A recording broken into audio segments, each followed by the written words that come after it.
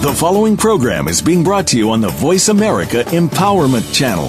For more information about our network and to check out additional show hosts and topics of interest, please visit voiceamericaempowerment.com. The Voice America Talk Radio Network is the worldwide leader in live Internet talk radio. Visit voiceamerica.com. The views and ideas expressed on the following program are strictly those of the host or guests and do not necessarily reflect the views and ideas held by the Voice America Talk Radio Network, its staff, and management.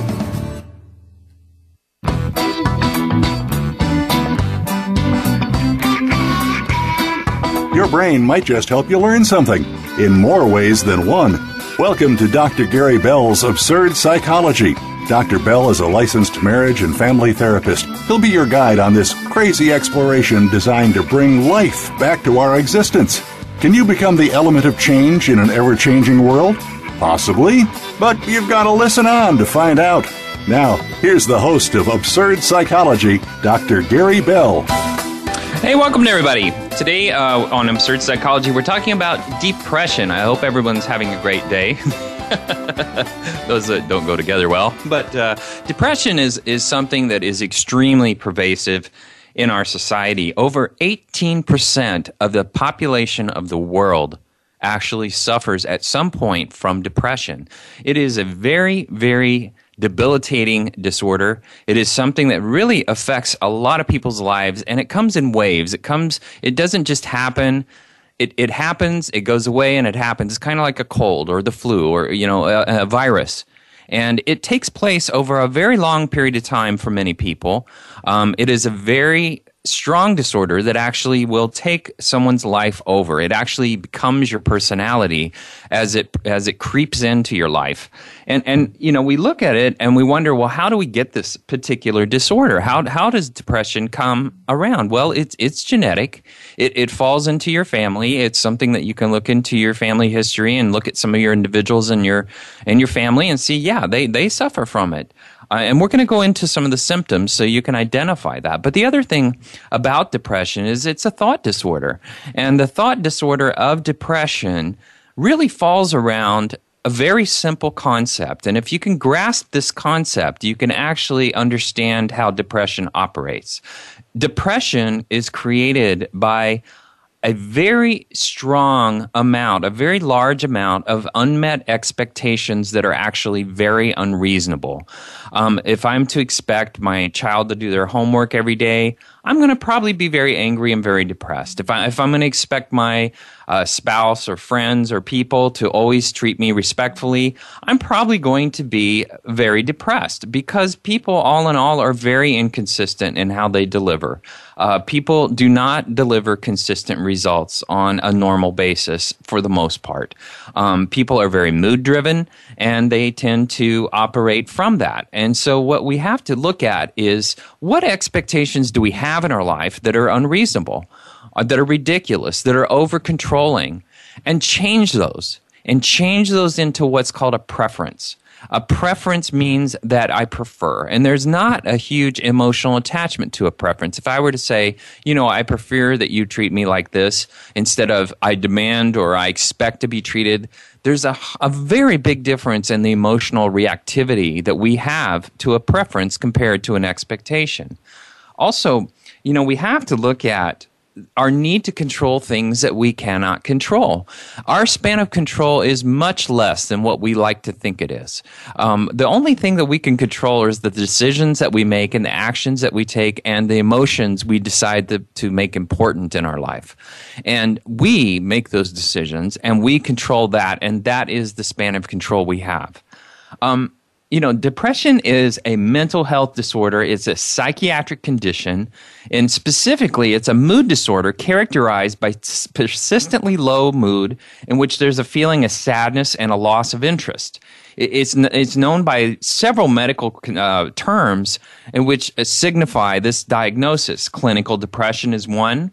Major depression is another. Major depressive disorder is another one. Persistent depressive disorder. And then there's dysthymia. Now, what is that? Well, dysthymia is basically a flat line. It's somebody that's like Eeyore, on Winnie the Pooh. They're just basically, yes, they're very bored, very flat, very, very flat people. They don't have a lot of emotional ups and downs. They're just the same all the time. There's also the dysphoric disorder, and depression is a persistent problem. It's not a passing one. The average length of a depressive episode is 6 to 8 months of a person's life, and that's basically because people spiral down into depression when their brain is deprived of dopamine and serotonin. Now, what are those two things? Well, if you can imagine a field of grass, and dopamine would be like the sticky substance on the bottom of your feet that makes a trail across the grass. The more sticky substance we have, the more trails we're able to make in our brain, which are called neurological paths. These neurological paths in our brain, the more we have, the more options our brain has to think. The secondary thing is serotonin. Serotonin would be the people walking across the paths. And so the more people you have walking, the more deeper the paths get ingrained, the wider the roads get, and eventually you have what's called a superhighway in your brain. And we want to have lots of superhighways. If we think about the United States or the world, when the invention of the interstate took about, all of a sudden people were taking vacations and going glorious places. Well, that is what opens up the world to us. I mean, the famous Route 66 opened up America. And so what I'm trying to say is we need to have lots of interstates. And to have that, we have to have dopamine and serotonin in our brain.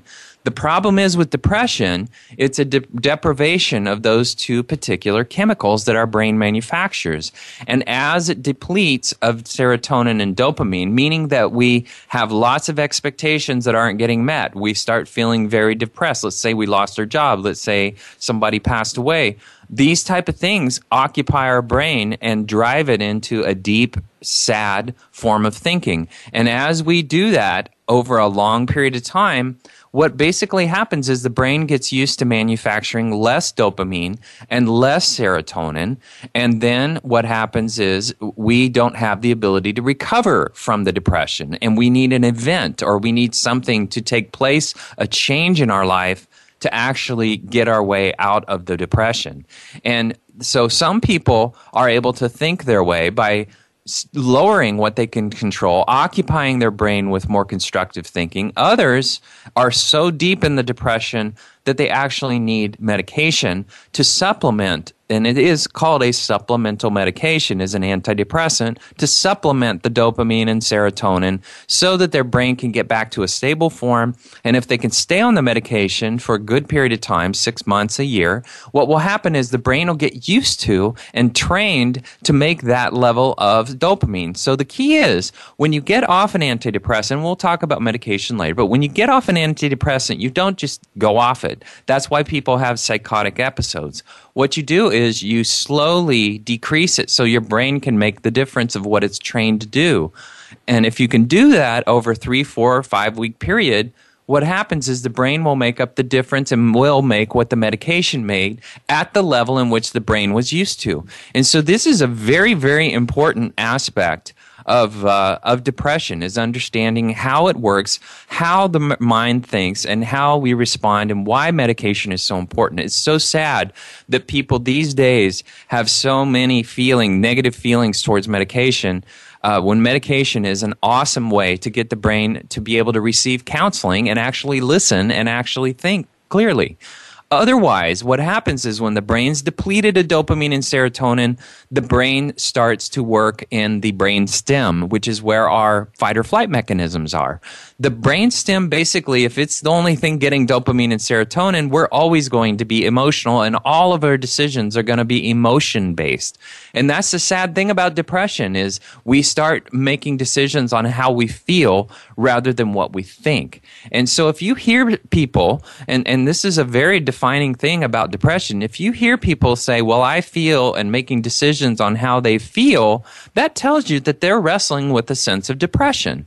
because your life cannot be conducted on how you feel. It has to be conducted on what you think.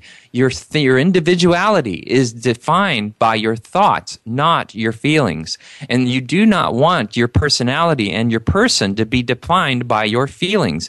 You want your feelings to accelerate. You pick the feelings that help your thoughts succeed. You dispose of the feelings that are constructive towards your thoughts succeeding. The people that succeed the most in our world, that accomplish goals that they wish to accomplish, are people that are able to make very good thoughts and attach feelings that motivate them towards those thoughts. And that is how a person becomes an individual. And so depression, you just become a big wad of emotions, and your life gets flowed into that. Now, looking at major depression is characterized by the inability to enjoy life and experience pleasure. Symptoms are constant, ranging from moderate to severe. Left untreated, major depression typically lasts for about 6 months. Some people experience just a single episode in their lifetime, but more commonly, people have reoccurrences, and that is what you need to be conscious of. Once you've had depression before, it is very important to recognize when it's coming back, because then you need to take action. Now, how do we take action to if you want to go without medication or to pair it up with medication, to get the brain to manufacture more serotonin and more dopamine is very simple. Exercise. 20 minutes to a half hour of exercise can be 60% of a mild antidepressant. And so what is important is making exercise, and I'm talking about cardio, making exercise be the thing that you actually don't attach emotions to, that you actually function. You do it. You do it without thinking about it. You do it without judgment. You just do it. You go do it. And unfortunately, most people that get gym memberships, and believe me, gyms all over the world make billions of dollars on people that never show up. They come for 2 weeks, they pound it hard, and then they go away. And that's because they're making emotional decision to try to fix themselves rather than a decision to fix themselves. A person that makes a decision to fix themselves stops attaching emotion and starts tackling the problem. And that means that we get out there and exercise. Not 1, not 2, not 3 days, every day of your life. If you choose to treat depression with exercise, then what you really have to do is do it every day. Without sacrifice. You just got to do it. Without compromise. You got to do it. And a brisk walk is all I'm really talking about. And that's the sad thing, is a lot of people can't even motivate themselves to do that.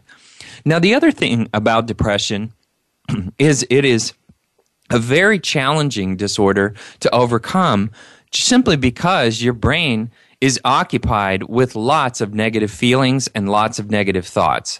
People that are depressed are oftentimes looking to be sad people. Well, sad people is one symptom, but the other symptom that is most pervasive about depression is irritability. Irritability, people that are irritable, that are hard to approach, that are very difficult and very challenged, that don't listen well, people that are in their own little world, those people are depressed. And it's very important to be able to recognize that. It's not just sadness, it's irritability. And actually, depression shows itself in children as irritable. Irritable children are depressed children. Okay, so now let's look at some other types of depression. We talked about dysthymia, which is called a low-grade depression, and we also need to talk about bipolar. Bipolar disorder is depression. Now, what is it? Well, bipolar people go from way high to way low. They go from the happiest people in the world to the most depressed people in the world. Sometimes they stay in one place or the other, but oftentimes they fluctuate between one mood extreme to the other. Some people are more extreme than others. There's a bipolar 1 and there's bipolar 2. Bipolar 2 people tend to be more stable. They tend to be able to have jobs. They tend to be able to function, but they're just hard to deal with. They're very difficult people to have around. And bipolar 1 people tend to be extremely extremely crazy and cannot keep a job, extremely inconsistent in how they deliver. We also have something that a lot of people talk about, but it is called a seasonal affective disorder. Some people, and the reason I'm doing this is because we're heading into the holiday season, and we are in the holiday season actually, and when people start mixing. But the deal is that seasonal is very, very strong. As people move into the winter months, many people fall into depression. And that is simply because there's a lack of sun and there's a lack of activity out there as far as what you can do, especially if you're in a winter climate. Another depression, and I'm just defining different depressions, is postpartum depression. And a lot of women don't realize they have it, but 1 in 10 women after a delivery will suffer from postpartum depression. And what is that? Obviously, is when a woman delivers a baby, 3 to 6 months, they may experience a hormonal imbalance and a deprivation of their dopamine and serotonin levels to the level that they can't attach well to their child. They don't feel like doing anything. They're bedridden, and they're just not motivated at all. And so what is very important to understand is with postpartum depression is that you cannot allow a person to suffer during the time that they're bonding with their child. That is something that the depression has to be taken on. And whether it's with medication, and yes, you can take medication when you're breastfeeding. You can actually take Prozac can be taken during breastfeeding, and it has been tested not to be harmful to a baby.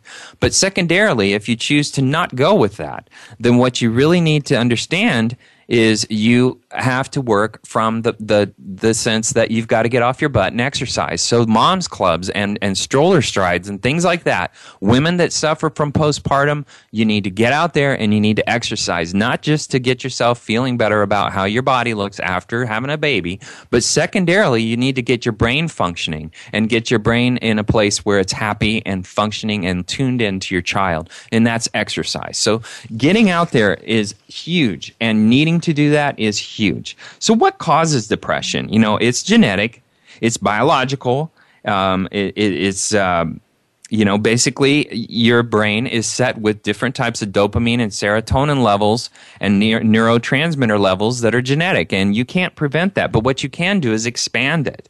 Also, your environment. Some people grow up in a place where people are extremely depressed and sad and angry and irritable and controlling and nasty and temperamental and yelling. And when you grow up in an environment like that, or when you're exposed to an environment like that on a consistent basis, it's going to take over your personality. And so it's very important to understand that that is part of life. And, we have got to take on those environmental challenges and try to find alternatives so that we can spend less time in a depressing, nasty atmosphere and more time experiencing time that we enjoy with people that we enjoy. Also, life events create this: unemployment, divorce, poverty. I can tell you that people that live paycheck to paycheck are very vulnerable to depression because they don't manage their finances, they don't manage their life, they feel their life is out of control, they have high expectations for what they should have done and what they could be doing to help themselves. And so what basically happens is they begin to get depressed. They're very vulnerable to that. So people that live on the edge, really are setting themselves up for a very strong depression. Also, people that don't have a lot of coping strategies to stressors or adaptive mechanisms, or they have poor ones like smoking or smoking pot or whatever, they need substances, taking alcohol, taking drugs of some sort, whether it's prescription or non. These type of things also lead us into depression.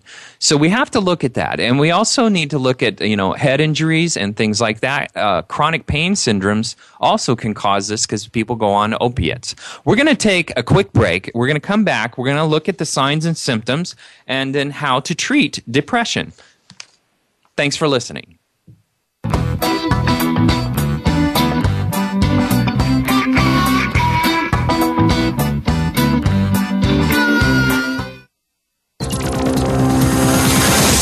It's your world. Motivate, change, succeed. VoiceAmericaEmpowerment.com. Dr. Gary Bell is a licensed marriage and family therapist in Southern California, but he is here to help you no matter where you are. visit drgbmft.com. You can schedule an appointment with Dr. Bell, and many major health insurance plans are accepted. Call or text Dr. Bell today at 951-818-7856 or visit drgbmft.com. Dr. Bell could help you take back your life in 4 to 8 carefully constructed sessions. Stop coping and start living in the now. Call 951-818-7856 or visit drgbmft.com today. It's your world. Motivate, change, succeed. VoiceAmericaEmpowerment.com.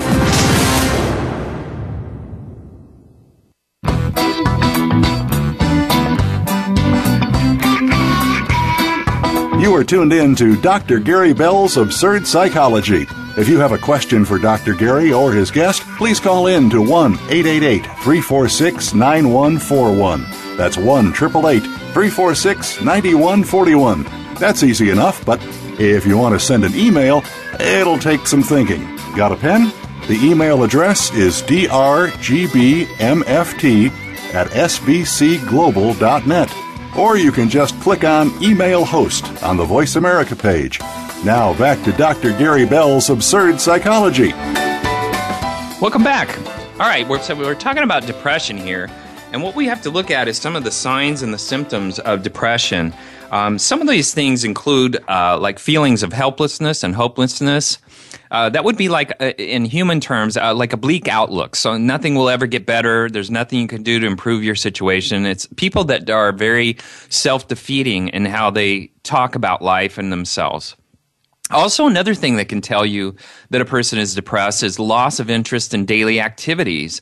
You know, if there's no interest in former hobbies or pastimes, social activities, sex, you've lost your ability to feel joy and pleasure, and this is a very strong indication that you are depressed. Also, appetite or weight changes, significant weight loss or weight gain, a change of more than 5% of body weight in a month can tell, is a strong indicator that a person is depressed. More often so, it's a person that is gaining 5% more body weight. And so, you know, people that have lots of weight fluctuation oftentimes are riddled with depression. Also, sleep changes are very easy to tell a person is depressed. If a person has insomnia, especially waking in the early hours of the morning, or oversleeping, which is also called hypersomnia, that means that a person is another red flag. It doesn't mean, all these do not mean that a person is actually depressed, but what they are symptoms to say, hey, you need to check this out, you need to tackle this. Anger, irritability, as I said before, feeling agitated, restless, violent, your tolerance level is low, your temper's short, everything and everyone gets on your nerves. That's depression. That's what it looks like. Also, a loss of energy, feeling fatigued or sluggish and physically drained. Your whole body may feel heavy, and even small tasks are exhausting and take longer to complete. That's depression. It also could be a medical issue. Any of these could also be attributed to a medical issue. So you want to look at your doctor, but you also want to think, hey, if I'm not getting it solved on the medical side, I'm probably depressed. And that means we need to take it on, whether it's in therapy or with a psychiatrist. And by the way, you don't have to go to a psychiatrist to get a mental health medication that helps depression. You can actually go to your regular doctor. Most doctors will prescribe an antidepressant without a problem. There are some that are anal retentive and strange that don't, but most of them know how they operate, and most of them carry them and have them and understand how to dispense of those type of medications. Self-loathing is another, which is strong feelings of worthlessness or guilt, where you criticize yourself for perceived faults and mistakes. Another one is reckless behavior, which is engaging in like escapist behavior such as substance abuse, compulsive gambling, reckless driving, dangerous sports. I mean, people need adrenaline rushes oftentimes because they suffer from depression. And so what they do is they try to seek thrills, and that is when they actually feel alive. They don't feel alive when they're just living. It's not enough to just live. They have to do something to actually feel like they're alive. And that's depression. Concentration problems like trouble focusing, making decisions, remembering things. These type of things, big flag, big depression flag. Also, unexplained aches and pains, and that's called a somatic symptom. And oftentimes depression does have physical symptoms with it, and that is because the body is hypervigilantly monitoring itself because it knows that something's wrong. Your brain knows something's wrong, and it's trying to find a physical symptom. It's stressed out about it, but the deal is it's a mental symptom, which is a depletion of dopamine and serotonin. And so, we look at how it looks like, and in men, depression is loaded with, in the word culture, it's a very loaded word for men. And it's not accepted well, and they may not associate to it. And so when we talk about depression in therapy, oftentimes men are like, I don't have that. So what you have to talk about is fatigue and irritability, sleep problems, loss of interest in work and hobbies when you're posing that to a person that is a male that is depressed. It's almost a stroke to their ego to tell them that they are depressed. So the deal is the wording of depression is oftentimes has to be very delicately placed to a man. In women, rates of depression are almost twice as high reportedly than they are in men. And this is due partly to hormonal factors, particularly when it comes to premenstrual syndrome and premenstrual dysphoric disorder, postpartum depression, premenopausal depression. As for signs and symptoms, women are more likely than men to experience pronounced feelings of guilt, sleep excessively, overeat, gain weight. And women are also more likely to suffer from the seasonal affective disorder that we talked about. Also, depression in teens shows itself differently. While some teens appear sad, others do not. In fact, irritability rather than depression is frequently the predominant symptom in depressed adolescents and teens. A depressed teenager may be hostile, grumpy, or easily lose their temper. Unexplained aches and pains are also common with young people. And left untreated, teen depression can lead to problems at home, at school, drug abuse, self-loathing, even irreversible tragedies such as homicidal violence or suicide. But with help, teenage depression is very treatable. And that is why I really wanted to do this show, because depression is, of all the mental illnesses out there, the most treatable mental illness there is. In older adults, such as bereavement or loss of independence and health problems are what can lead to depression, especially those without strong support systems. It's not a normal part of aging, but older adults tend to complain more about physical rather than emotional signs and symptoms of depression. So oftentimes depression goes unrecognized and is also associated with poor health, high mortality rate, and increased risk of suicide. So diagnosis and treatment are extremely important with elderly people. In the postpartum, new mothers suffering from what's called the baby blues. Basically, postpartum is a longer lasting and more serious depression triggered in part by hormonal changes of having the baby. And so when you look at that, you want to look at how connected do you feel after having the baby, and are you suffering from depression? So here's, causes and risk factors. Here's very simple, and I'm trying to just lay it all out for you. Loneliness, lack of social support, recent stressful life experiences, family history of depression, marital or relationship problems, financial strain, early childhood trauma or abuse. I can't tell you how many people were very thin little children that end up being very plump adults that go through sexual trauma. And that is a defense mechanism to prevent themselves from being attacked again or molested or taken advantage of. That many people that get taken advantage of in childhood have weight problems later on in life and struggle through depression. Alcohol or drug abuse, unemployment or underemployment, health problems or chronic pain. These are things that cause depression. And so when your life is going through that, many people have what's called an employee assistance program. It is very important to take advantage of that because an employee assistance, an EAP program, offers you free counseling. And what you want is when you notice that you've got these symptoms, these things that are starting to creep into your life and take over your life, financial strains, alcohol issues, dealing with childhood trauma, loneliness, lack of support, stressful life. These are things that you want to offer yourself the opportunity to express. Now, why does therapy work? Well, all of a sudden you start hearing yourself talk to somebody who doesn't know you, and you start hearing yourself and what you're saying. And not only do you start hearing yourself, you start reflecting back on what you say and start to understand that it's no longer subconscious, it's now conscious. And what we pull out of our subconscious into our conscious by talking about things that we don't normally talk about, we begin to process. And the therapist is there to help you process and create options and really work through these problems. You can nip depression in the bud if you can recognize the symptoms early and tackle them early. And that is key to managing this thing. Okay, so what do you want to do to recover? Well, the first thing is you want to ask for help and support. You want to understand that I cannot control everything in my life. I feel like I'm out of control. I need some help. That is the first step.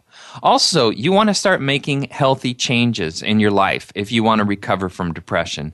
That means you want to start making supportive relationships.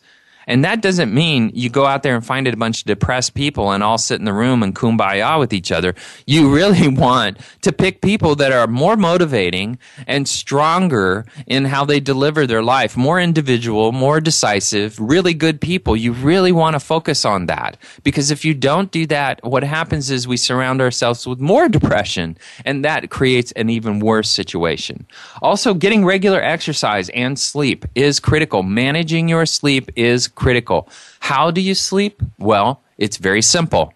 You lay down and you think about a function rather than a thought, a function, and you make the room dark and you don't have the TV on and you don't have a lot of music on and you don't have noise going on.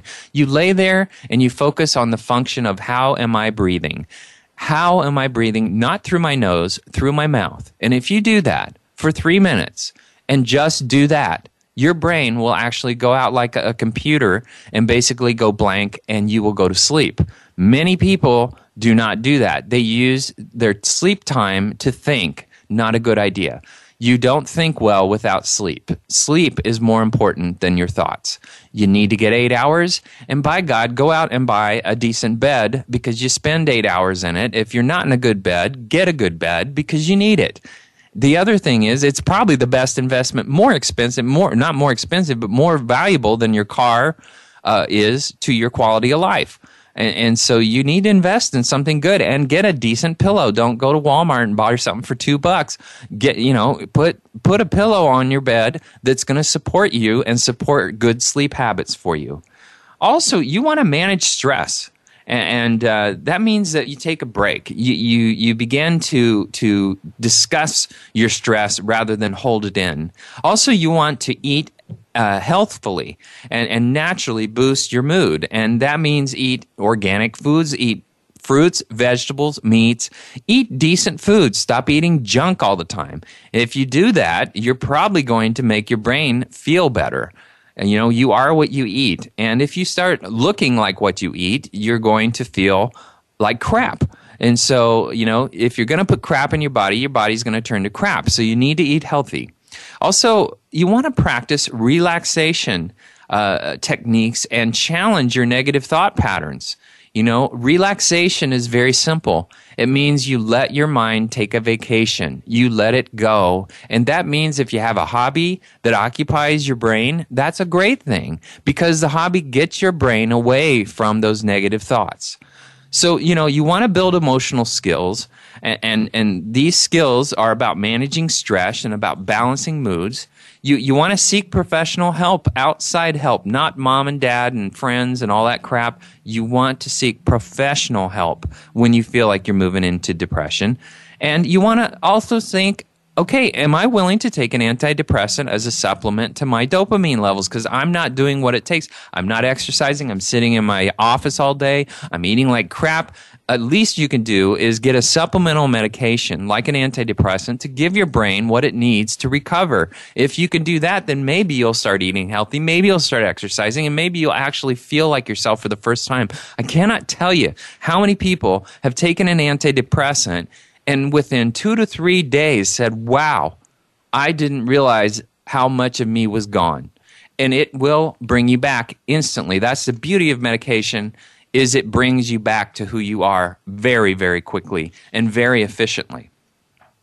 So, there's some options for treatment, and there's a lot of options for treatment.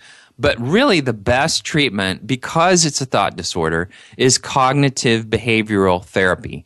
Cognitive behavioral therapy means that we're going to change our behavior and we're going to change our thoughts. And by doing that, that takes a professional and it takes somebody to assist you and to be outside the problem. Changing your thoughts. So the ways that you want to change your thoughts and change your behaviors is doing things that you're not comfortable doing, saying positive things to people rather than negative things to people, being nice to people when you're used to being irritable, complimenting people, bringing out the best in people, focusing very intensely on one day in your life where you make a lot of people feel good and you don't focus on yourself. If you do that, you're going against the wave of depression, where you're making your life purposeful rather than purposeless. What happens is the more purpose we have to our life and the more we feel purpose in our life, the less we're going to fall into a pocket of depression. The problem with depression is it defeats you from having a purposeful life. It is a struggle with having a purposeful life or a not purposeful life. So what I'm trying to say is our life's purpose is not all about us. It is about taking care of us so we can help others. That's what our life does, where we can be taking care of ourselves well enough that we can take care of others. And meaning take care of others doesn't mean we're caretakers. It means that throughout the day, as we wave ourselves in and out of other people's lives, that we actually lift people up and we give them something that they need. So I've talked a lot about the chemical deficiency. Many people say that, as I've said, depression is caused by a chemical imbalance in the brain and that medication can correct. But also, once again, the brain chemical can be corrected by your behaviors changing. The truth is that causes of depression are far more complex than a simple deficiency in serotonin and other neurotransmitters. Since there's no test that can measure the amount of serotonin in the living brain, there is no way to even know what a low or normal serotonin level is and dopamine level. So what you have to do is understand it by the physical symptoms that I described that lead to depression and that show you what depression looks like. If you can recognize those things, then you can tell that your brain is having a low dopamine and serotonin levels. So, as aspirin can cure a headache, the cause of depression, cause of, let's say, a migraine is not the aspirin. You're treating it with something that's going to help the headache, but it's not going to stop the headache from going away. So with depression is you've got to take on the thought factors that lead to depression because it will come back if you continue to think the same as you've thought before.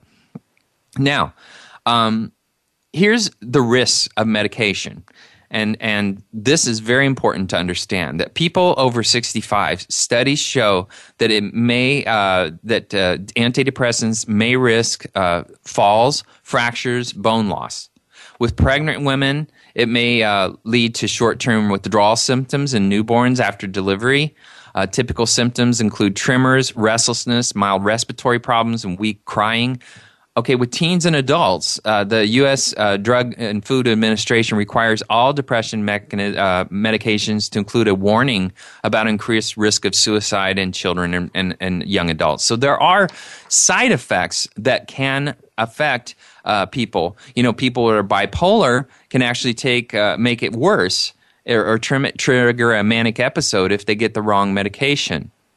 And so antidepressants have to be managed. And once again, you can usually tell within a day or so, unless it's a Prozac or Paxil, which are very slow burn medications, but you can usually tell fairly quickly that a medication is working and not working. If it's not working, if you're getting a lot of mixed feelings or strange feelings if you take a medication, then what you want to do is pull off and see if the doctor can give you something else. We're going to take another break. We're going to come back and we're going to talk about the treatment of combined cognitive therapy and all kinds of different treatment options. Come back.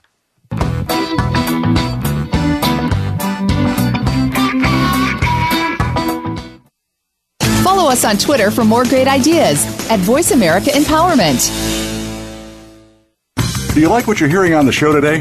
Dr. Gary Bell wants to help you no matter where you are. He's fast, efficient, effective, and has a no-bull approach to helping you in less than 10 sessions. If you're ready to change right now, drop everything and call or text Dr. Bell at 951-818-7856 or visit drgbmft.com today. You can also follow Dr. Bell on Twitter at drgbmft for some great insight and direction. Are you ready? Make that change. Pick up the phone or go to the site 951-818-7856 or drgbmft.com. Remember, drgbmft.com. Follow us on Twitter for more great ideas at Voice America Empowerment.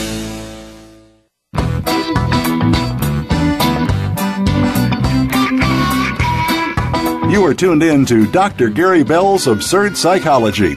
If you have a question for Dr. Gary or his guest, please call in to 1-888-346-9141. That's 1-888-346-9141. That's easy enough, but if you want to send an email, it'll take some thinking. Got a pen?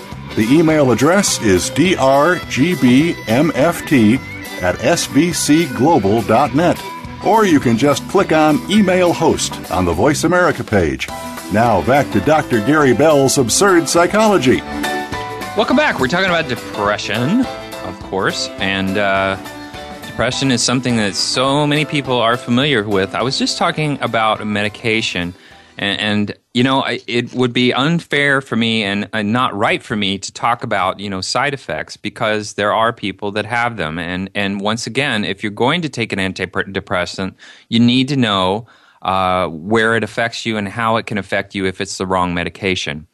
Some of them have some of these symptoms, side effects or withdrawal symptoms, is anxiety and agitation. Some people have where like flu-like symptoms. They have insomnia, nausea and vomiting, dizziness, stomach cramping. Some people have even electric shock sensations or tremors or muscle spasms. These are things you want to look for. And what I'm saying is, it may be that a medication is right for you, but it may also be that the antidepressant that you're taking is not the right one. But there's several. There's several out there. There's just tons of them out there, and they're very good. There's a lot of new generations of antidepressants that are out there that do great jobs. Now, what you also want to understand about antidepressants is that there's two types of depression. And this is a very high-end discussion. This is not way down there into a research paper, but this is a bird's eye view of depression. Two basic major parts of depression. Some people are depressed because they are anxious.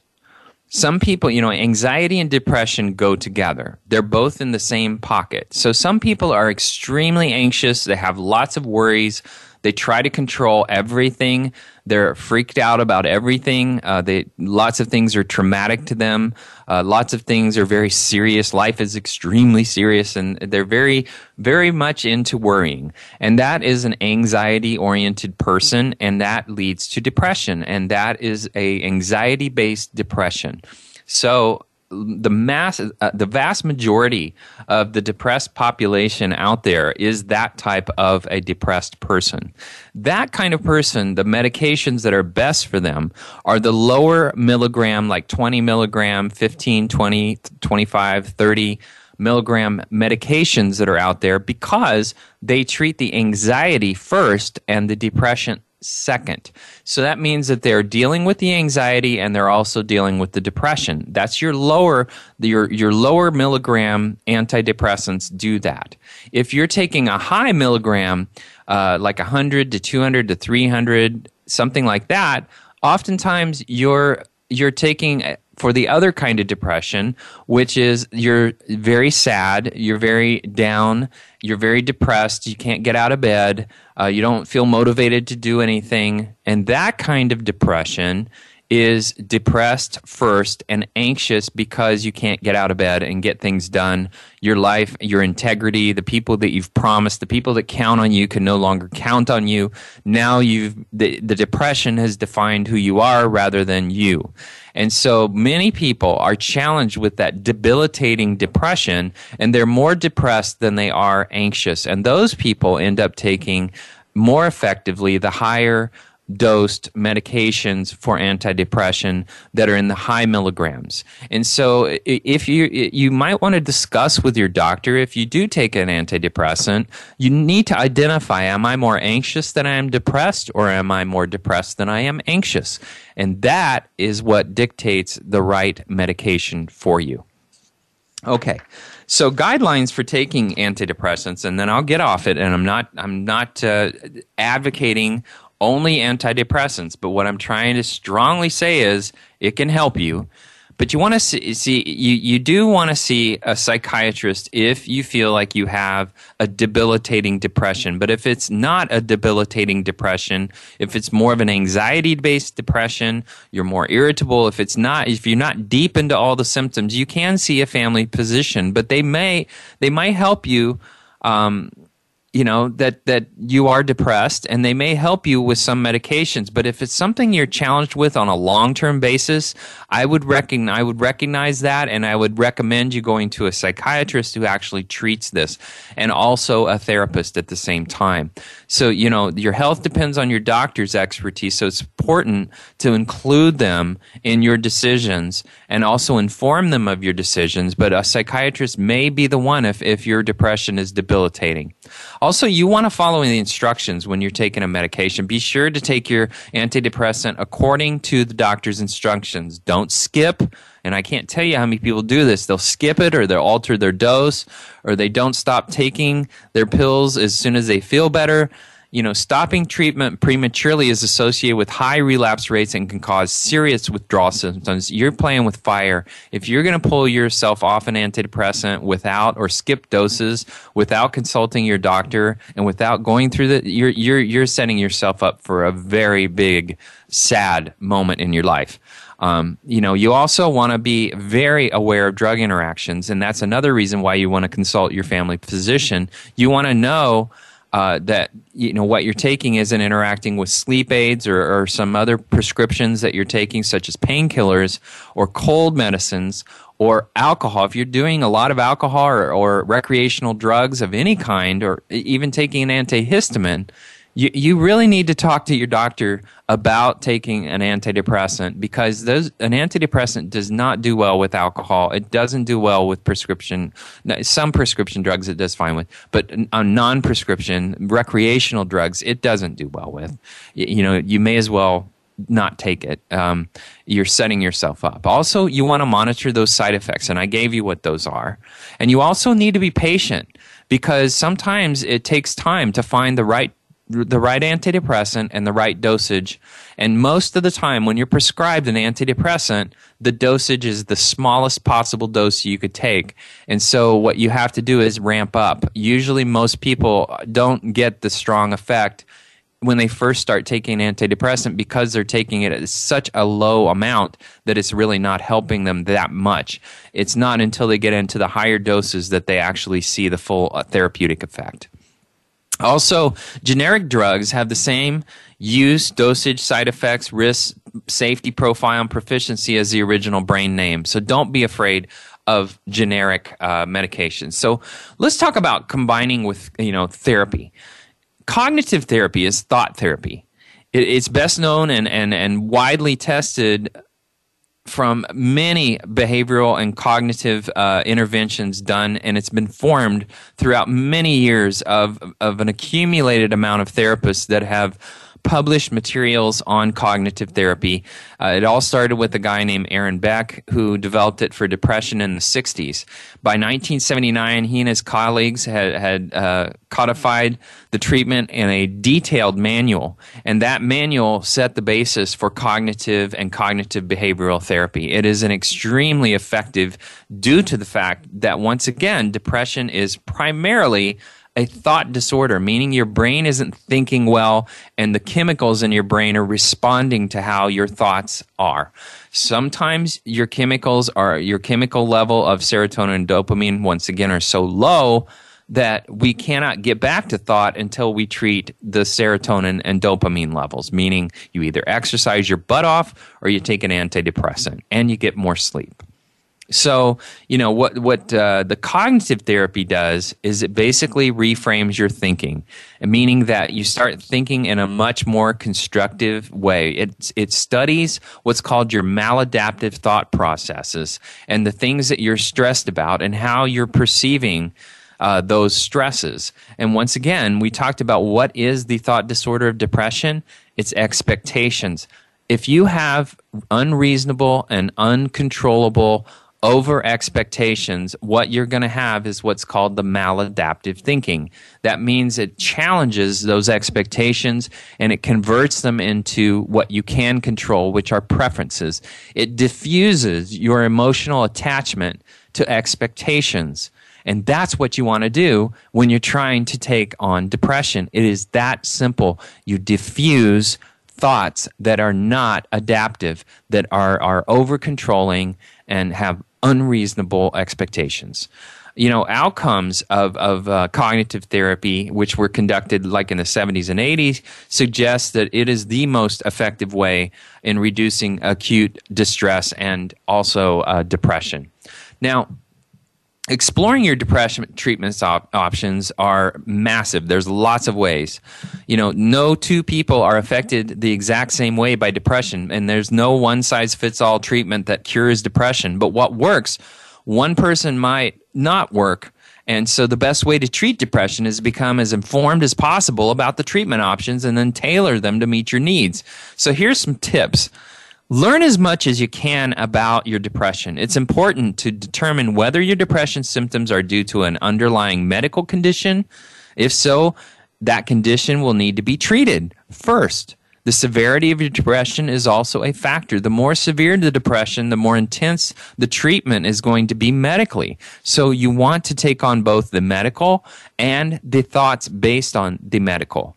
It also takes time to find the right treatment. So it might take some trial and error to find the treatment and support what works best for you. For example, if you decide to pursue therapy, it may take a few times with that therapist. And if you don't click with them, get somebody else. For God's sake, some people sit with somebody that never really gets them to where they need to be. If you're with a therapist that is mundane and not interested and you don't click with them, by God, go out there and find somebody that's got a life and personality. There's lots of people in this field that are tired and they're listening to people all day long. The deal is you want somebody that knows what they're doing and is passionate about you and cares about you. And that is very important to have in therapy.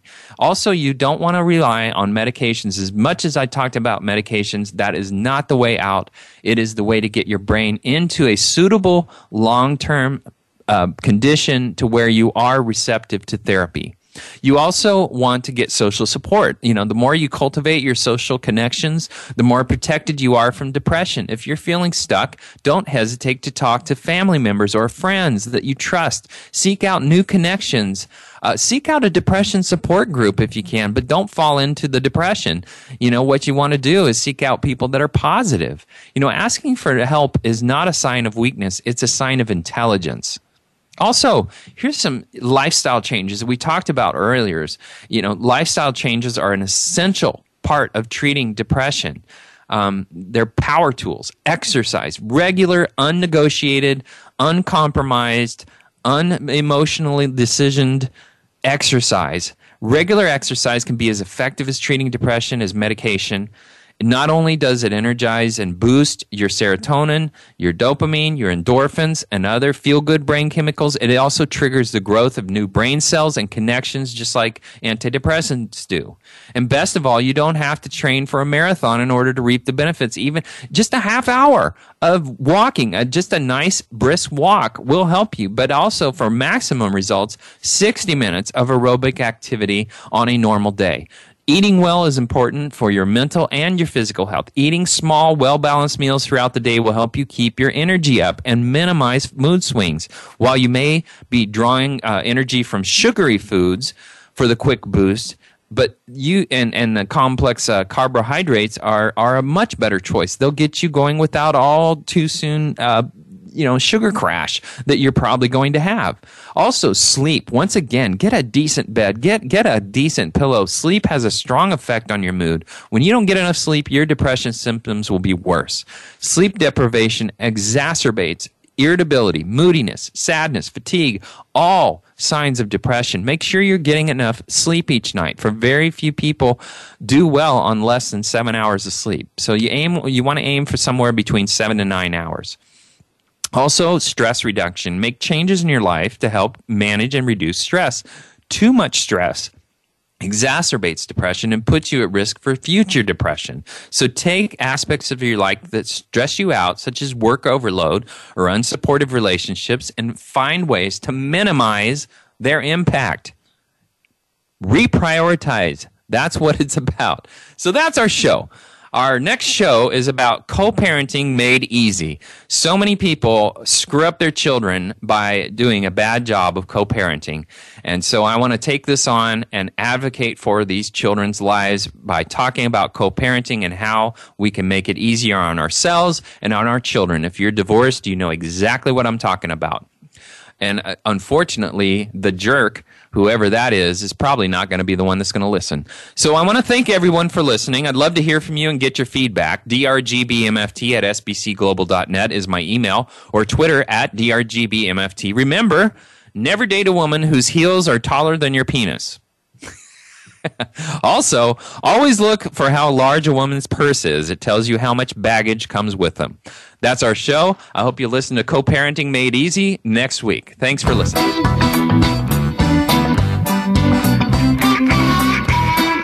That's our show for this week. Please join Dr. Gary Bell for another edition of Absurd Psychology next Friday at 4 p.m. Eastern Time, 1 p.m. Pacific Time on the Voice America Empowerment Channel. Now, go impress your friends and family with what you've learned today and have them tune in next week so they can be almost as smart as you.